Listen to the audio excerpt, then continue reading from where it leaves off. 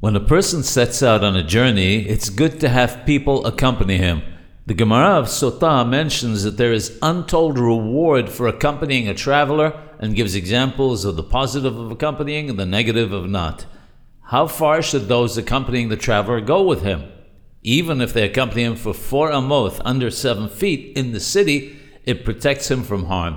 The Darchei Moshe says that one should accompany one's rabbi or friend to the gates of the city, or at least for 4 amoth.